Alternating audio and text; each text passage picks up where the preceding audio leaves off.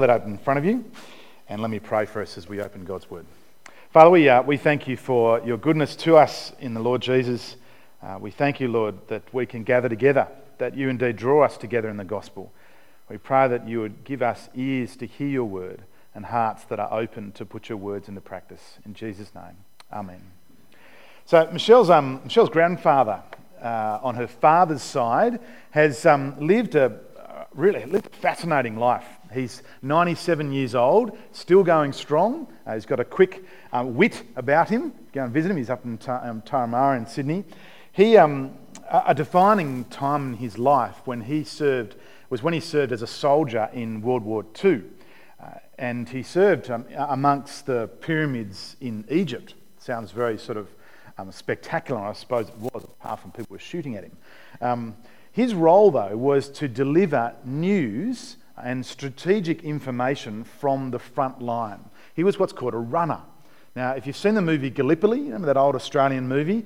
How fast your legs, what is that they go? What are your legs, steel springs? How fast can you run? Fast as a leopard. If you've seen the movie, you know what I'm talking about. If you're not, people will just go, what are you doing? What are you talking about? That's okay. So Michelle's grandfather was a runner, except World War I, they ran. Michelle's grandfather was a runner, and he rode a motorbike. So pretty amazing sort of story. Either way, whether you run in World War I or whether you want a motorbike in World War II, I tell you what, it's a pretty scary sort of thing to have to do, a role to play. Deliver news from the front line back to the generals, to the strategic decision makers and so forth. Now today we start a new series in 1 Corinthians. I'm really looking forward to it. I'm going to encourage you to come every week. Don't miss a week. Come every week because we'll follow through. Our first 8 weeks is chapter 1 to 7, and then later on in the year we come back to it. Paul's letter to the church at Corinth, 1 Corinthians. Now 1 Corinthians is a letter to the Corinthian church in response to news from the front line. That's what it is. And the front line is this church that Paul planted in the early 50s AD.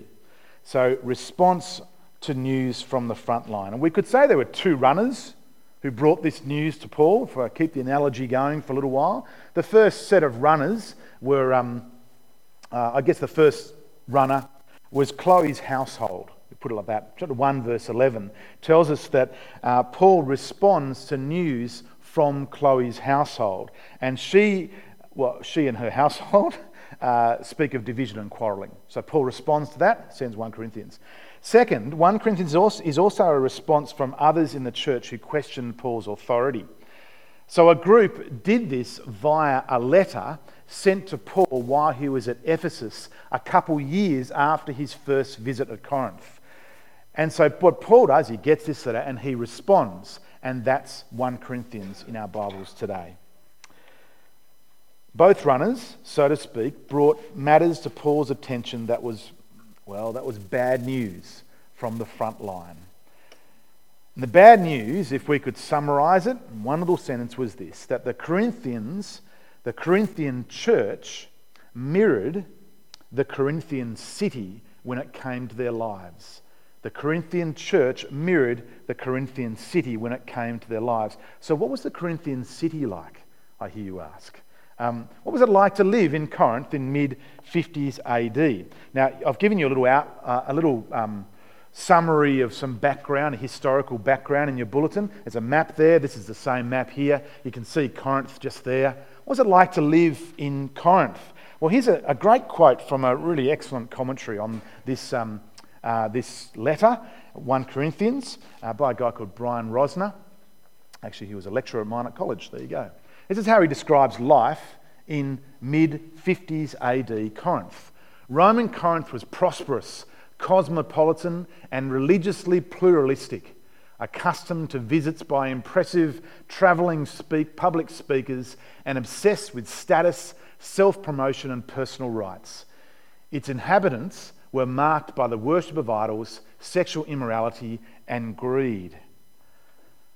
Well, Paul's accusation, and as we'll see, there's much evidence for this as we keep reading through 1 Corinthians, is that these Christians, and I quote Rosner again, were simply trying to be Christians with a minimal amount of social and theological disturbance. It's a great line, isn't it? I'll say it again because it's worth scribbling down if you don't know it, if you don't hear it right. These Christians were simply trying to be Christians with a minimal amount of social and theological disturbance.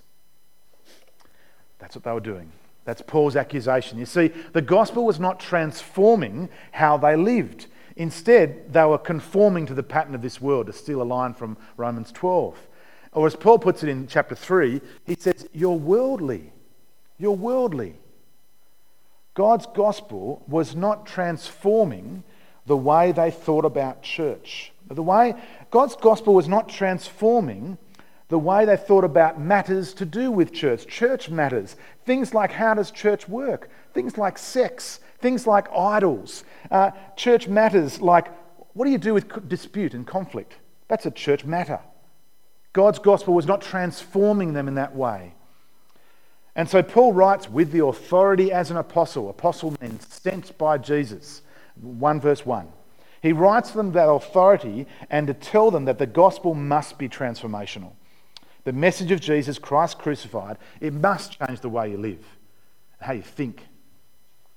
In fact, Paul writes, the gospel itself is at stake when the church is not transformed by the message of Christ crucified. Verse 17, the end of our reading, says that the church's poor behaviour in the context of divisions empties the cross of its power. The church is God's advertisement for the gospel. So Paul not only writes to them about matters to do with church, he writes to them and reminds them that church matters. You get it?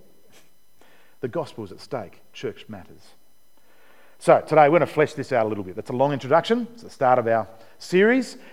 Church matters first and foremost. There's the first point in your outline there because it's God's church. Turn with me and have a look at chapter 1 verse 2. To the church of God in Corinth, to those sanctified in Christ Jesus and called to be holy, together with all those everywhere who call on the name of the Lord, our Lord Jesus Christ, their Lord and ours, grace and peace to you from God our Father and the Lord Jesus Christ. See that first little line there, the first phrase in verse 2. This is God's church. It's God's church. They belong to God. They're part of God's great cosmic plan of salvation, that God has drawn them together in the gospel. They are His, friends, we are His. This is God's church. Chapter 6 verse 20 says that we were bought at a price. We've just sung about it. We're going to sing about it in a minute as well. The blood of Jesus Christ, who died on the cross for our sin, which washes away our sin, makes us white as snow, as the psalmist writes. When I was 18, in my youthful exuberance and youthful impatience, I sold a bunch of shares, which are probably worth about $1 million now, of course, and I bought my first decent guitar. That's what I did. Now, I still own that guitar. It's very special to me. I don't use it most Sunday mornings. It's pretty worn out, but it's in my office and I play it when I can. It's a great guitar. I love it. And it'll always be mine. I will never sell it. I never sell on musical instruments. Archie had a little bit of time playing trumpet. Stopped now, unfortunately. But the trumpet he was playing was my trumpet when I was 13 or 14 or something. So this guitar will always be mine. I'm happy to lend it out to people, but it's always mine. God's church will always be His. It's a great encouragement. 1 Corinthians shows us that He won't sell it off if a string or two goes out of tune. He won't sell it off if it gets a scratch and gets a few bumps on it, or it needs some repairs. He brings it back in tune by His word, repairing through His word, rebuking, training, correcting. God doesn't give up on His church. God doesn't give up on His people, on you and I. Well, verses 2 and 3 show us, really in fact verses 2 to 9, show us that God's church is a Christ-centered church. Don't do it now, but see how many times you can count Jesus Christ in those first 9 verses. There's quite a few. It's a Christ-centered church. The church, verse 2, consists of those sanctified in Christ Jesus. Thanks to Christ's work on the cross, his blood shed for us, believers find themselves in a state of sanctification. That means they're made clean. They are acceptable to God. And so, because of that work on the cross, they are called to be holy. Again, that means set apart. Be like God. That's what we're called to be. And together with all those everywhere who call on the name of the Lord Jesus. Now that last phrase, you see there at the end of verse 2, is a wonderful reminder that the holy people who belong to God, believers, extend far beyond just us. You know that? Not just us. If you're fortunate enough to have a, overseas holiday, or maybe just a trip around Australia or something like that, or go on a holiday somewhere, why don't you visit a good Christian church? Now, don't visit a dodgy one. Don't do that. But do your research. Find out where a good Christian church is, and going to preach the Bible faithfully, and then go and visit them, and then experience this powerful fellowship that Paul's referring to here. It's great. It's wonderful. Now, there's no doubt that a church that is aware of its connection to the church universal, worldwide, let's say, is less likely to be so absorbed in its own problems. I'm sure that that's what Paul has in mind when he adds this statement at the end of verse 2. Now finally, about God's church still, in Paul's greeting in verse 3, he reminds them of what they have as God's church in the gospel. What do they have? What do we have? Grace and peace. Cause and effect, peace with God which flows from the grace of God in Christ Jesus, Christ crucified. So, even though news from the front line, as we keep reading 1 Corinthians, is a little bit disturbing. It's not great news. There's a lot of problems there. People fighting, there's divisions, there's issues with sex. There's some bloke who's having sex with his father's wife. Yeah. So there's all sorts of problems. There's people taking each other to court. There's a lot of disturbing news. Even though that news from the front line is disturbing, as we move on to verses 4 to 9, there is already much to thank God for. We've seen that already, haven't we? You see, God's church is a rich church. Now, not in a worldly monetary sense, which no doubt appealed to the Corinthians. Corinth was a place you'd go and get rich. If you wanted to get rich in Corinth, that's what you'd do. You want to get rich, you'd go to Corinth. I don't know what the equivalent is today. It might be Dubai, actually. You want to get rich, you go to Dubai. It doesn't work, by the way. Don't try it. But if you want to get New York, London, I don't know what it might be. But the wealth, of course, Paul is referring to here is nothing to do with dollars or dirhams. Paul's referring to something much more powerful, authentic and lasting. So, point 2 in our outline, a rich church. In verses 4 to 9, Paul thanks God for his church at Corinth. And he moves through, you can see them there, I think I've got it up in the overhead here. Oops, got behind, there we go.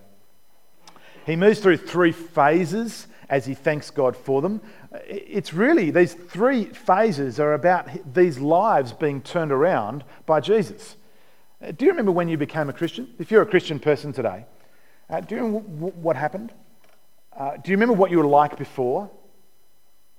Do you remember what changed in your life? I remember. I won't go into it now, but could you tell your story, maybe at lunch today or afterwards? Tell your story to someone about the before, the past, present and future story in your life. This is what this is, really, and it's the Church of Corinth, their past, present and future story. So first, verse 4, Paul thanks God for what God has done. You see that? The grace of God in the past. The grace was given to them by God's mercy. They did not earn it. This grace flies in the face of all that Corinth stood for. Success, self-promotion, do it yourself. If I just work hard enough, if I just do this, then people will accept me. If I just speak really well, if I've got rhetorical brilliance or something they loved. If I do that, then I'll be accepted and so on. It's contrary to grace, isn't it? They're not uncommon attitudes today, are they, really? If I just work hard enough, I'll be accepted, I'll succeed. Well, you can't earn it with God. You can't earn it with God. It is grace only, His work, Salvation is a gift alone. We put our trust in him. Second, Paul thanks God for what he's doing in their lives, gifts of grace in the present. So past we've done, present. Look at these great words. They have been enriched in every way in the Lord Jesus. See that? Enriched in every way in the Lord Jesus. Now, they're not perfect. It's not saying that at all. But in Christ, they do not lack. Do you know that? In Christ, you do not lack. Nothing. You are filthy rich in Christ. You do not lack. 2 Corinthians 8 and 9 says that we are rich by the poverty of the Lord Jesus Christ. It says, for you know the grace of God, the grace of our Lord Jesus Christ, that though he was rich, yet for your sake he became poor, so that you through his poverty might become rich. Enriched in every way through the Lord Jesus. Now then verse 5, Paul actually picks up by way of an example something else they themselves highly valued. But we know they highly valued wealth.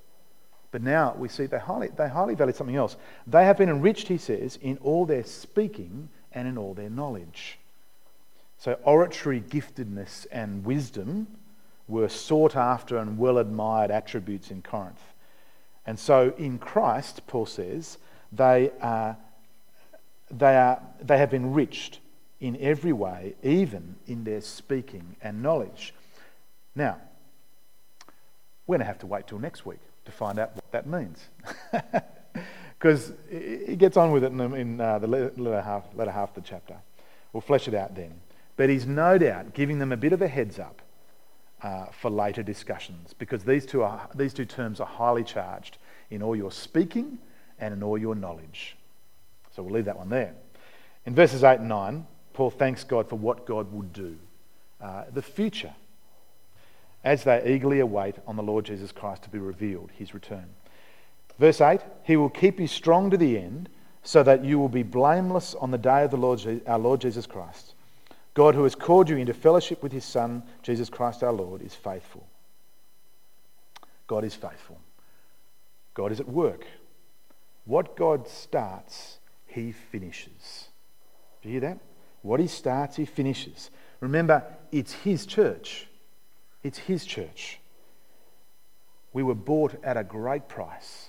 What he starts, he finishes. I think this is a great encouragement. This letter is a great encouragement. As we keep reading, that when it comes to God's church, believers and so on, he is faithful to his call. Even though, just like the Corinthians, we'll see, we actually don't get it right all the time. We make mistakes too. And sometimes, we get a string or two out of tune. We get a scratch on our guitar. But God, as we trust in his word, works in us and keeps us strong to the end. Isn't that a great encouragement? I think it is. Friends, verses 4 to 9 sum up what it is to be a Christian, don't you think? These verses speak of the wealth of knowing Jesus. This is what it means to follow him. Listen to it again. So a Christian is someone who has been given God's grace, who has been enriched with spiritual graces. A Christian is someone who eagerly waits on the Lord Jesus Christ to be revealed. In one of our communion services, we say, "Come, Lord Jesus." And I hope you say it in your heart. You want Jesus to come. A Christian is someone who will stand blameless on that day. We are washed white as snow. A Christian is someone who is in fellowship with God's Son. They are in Christ Jesus. I tell you what, you will be hard-pressed to find a more impressive list of benefits. You can keep looking if you like, you won't find one. No wonder Paul thanks God all the time. When you put your trust in Jesus, you are rich. So, the church at Corinth is God's church. It's rich. It's a rich church in the Lord Jesus, all of which should translate, you would think, into transformed lives by the gospel. Instead, what has Paul got to do in verse 10? He appeals to them. He appeals to them in the name of the Lord Jesus, for they are a divided church. Verse 10 is the key. I appeal to you, brothers and sisters, in the name of our Lord Jesus Christ, that all of you agree with one another, so that there may be no divisions among you, and that you may be perfectly united in mind and thought. The church is not some club or society. They are God's people drawn together to be united and unified in Christ crucified. That's what brings us together. Paul appeals to them as an apostle in the name of the Lord Jesus. Now, he could order them. He could say, you must do this. I'm an apostle. He doesn't do that, actually, does he? He exhorts them, he encourages them, he appeals to them in the name of the Lord Jesus to be unified. The same name that he sent in the Lord Jesus. So God says through his apostle that church is not about factions, division or individualism. Church is not about me. We need to keep saying this to ourselves. Church is not about me. We do. So Chloe's household, don't know how big Chloe's household was, but anyway, had reported back, news from the front line. Some members were identifying themselves with or taking sides with previous or present church leaders, some of whom had baptised them even. So there was Paul. We know a bit about Paul already. He was the one who planted the church at Corinth. Some of them were saying, I follow Paul. And then others came along and said, well, I follow Apollos. Now, Apollos was apparently a pretty good public speaker. Poor old Paul, he wasn't the greatest of public speakers. There's a guy called Eutychus, where Paul preached for a bit long, and Eutychus was sitting on the windowsill. He was so bored and tired, he fell asleep and fell off the windowsill, and he died. Tragic story. But, by the grace of God, Paul performed a miracle. It is a funny story. Paul performed a miracle, and Eutychus came back alive again. I've got a great preaching book in my cupboard bookcase there that's entitled Saving Eutychus. It's a funny name for a preaching book, isn't it? There was Apollos. He was the guy who followed Paul, so I follow Apollos. And then there was Peter. I follow Peter. Now, Peter's the bigwig in Jerusalem. So he's the Jerusalem church leader. Probably the Jews in the church at the time probably said, I follow Peter. It was sort of one-upmanship. And then, of course, someone said, some wise spark in Corinth said, I follow Jesus. It's pretty hard to top that, isn't it, really? Okay. It was a type of one-upmanship, a phony spirituality, boasting in their allegiance to who they thought was the greater, more gifted, rhetorically speaking, more wise, generally more impressive, humanly speaking, leader, pastor. And Paul says such division has no place in God's church, so Paul appeals to them. Paul uses a Greek word, katarizo. There it is there in Greek. You can have a bit of fun with that if you want to. It's commonly associated with repairing clothing. When he says in verse 10, be perfectly united, he's saying be restored, be strengthened together, to put in order to function well, that there are to be no tears or ripping apart of the fabric of the community. It's a pretty cool word. Now, I'm a bit excited by this, and I can tell you guys are too. That's wonderful. Let me go on a bit about it. Now, but what's interesting here, I do find this fascinating, it's the same Greek word that gets used in Mark chapter 1 when Jesus calls his disciples, James and John, who were at the time repairing or mending their nets. How cool is that? It's the same word, and that's the image Paul wants us to see. Mend your nets. Be unified. Mend, restore, create, strengthen. The point is God's church is not to be ripped apart and divided, but mended together in Jesus. United in Christ crucified, the gospel, it'll function well. United in mind and thought. Again, it's a reference to how they think and what they valued. United together in the Lord Jesus Christ. See, reliance on human wisdom, in this case taking sides and dividing over who is the better public speaker or rhetorical brilliance, their reputation, or even who baptised them, this loyalty, or really it was a jealousy and a one-upmanship, was a reliance on human wisdom and not the cross of Christ crucified. Such behaviour, verse 17 says, empties the cross of its power. It's the cross that is the power of God. The cross that is the great embarrassment. We'll see it next week. The cross that is the great foolishness. That is where God's power is. It is extraordinary. Not human reasoning, not human attitudes, nothing like that. It's the cross of Jesus. The cross The gospel is not believable, friends, when there is no evidence of it working in the church's life. The cross is emptied of its power when there's no evidence of it working in the church's life. Let me make one more comment and then we'll close and we'll pray. So we're reading this in verse 10 particularly, or verse 10. And we see it that we ought to agree with one another, that all of you may agree with one another, so that there be no divisions. So no division, no disunity. We're to avoid division and disunity in God's church. But hold on, that's a bit tough, isn't it? Should we or can we disagree with one another then? It's a fair question, isn't it? Are we allowed to disagree? Or do you just sort of sweep it under the carpet and go, no, I'm not going to say anything?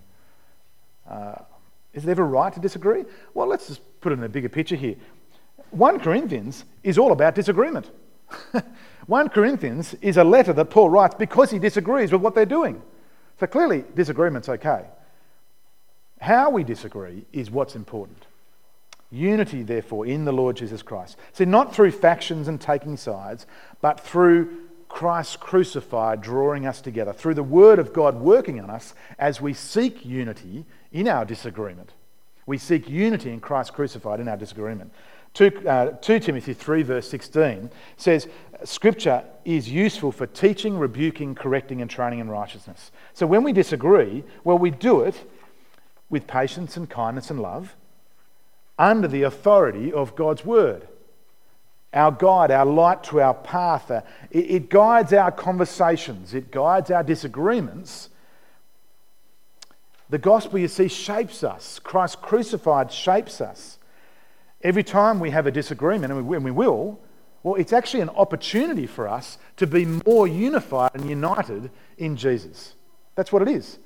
So we thank God for disagreements because this is an opportunity to be more united in the Lord Jesus Christ. Now, there are times, sadly, when disagreement, though, must lead to division. When the Word of God is not the authority, and when false teaching leads people astray. So 2 Timothy 3, in its context there, warns the church at Ephesus about people who have a form of godliness but deny its power. They look religious, Paul says in 2 Timothy, but they teach a different gospel. They speak of a different gospel, which is no gospel at all. And Paul actually says at the end of chapter 3 in 2 Timothy, he says, have nothing to do with those people. It's division from false teachers. So there is a time when we ought to be divided and we ought to not be unified with such people. Well, friends, this is God's church, and that means it matters. In the gospel, we are rich in the Lord Jesus. So why don't we pray and ask God that we can be united in Christ crucified. Let's ask God for his gospel to transform us, and let's thank God for the wealth we have in the Lord Jesus. Let's do that now. Father, we thank you for your goodness to us. Lord, we thank you that we are rich in Jesus Christ. Lord, please help us not to forget that we have everything we need. We have been enriched in every way because we have Jesus. Lord, please help us not to be worldly and sucked into those lies. Lord, we ask you that you would transform us by your gospel. We pray that we'd be unified in the Lord Jesus Christ, in his gospel. And that's the name we pray in. Amen. Got a couple minutes. 1 Corinthians, we're probably not going to cover everything, so it's a good chance if you've got a quick question. Ask away. What you could do as well is put a question in the comment card, put it in the book, and then I'll address it next week. That's one option as well. Don't forget to keep that in mind. Anyone any questions or comments?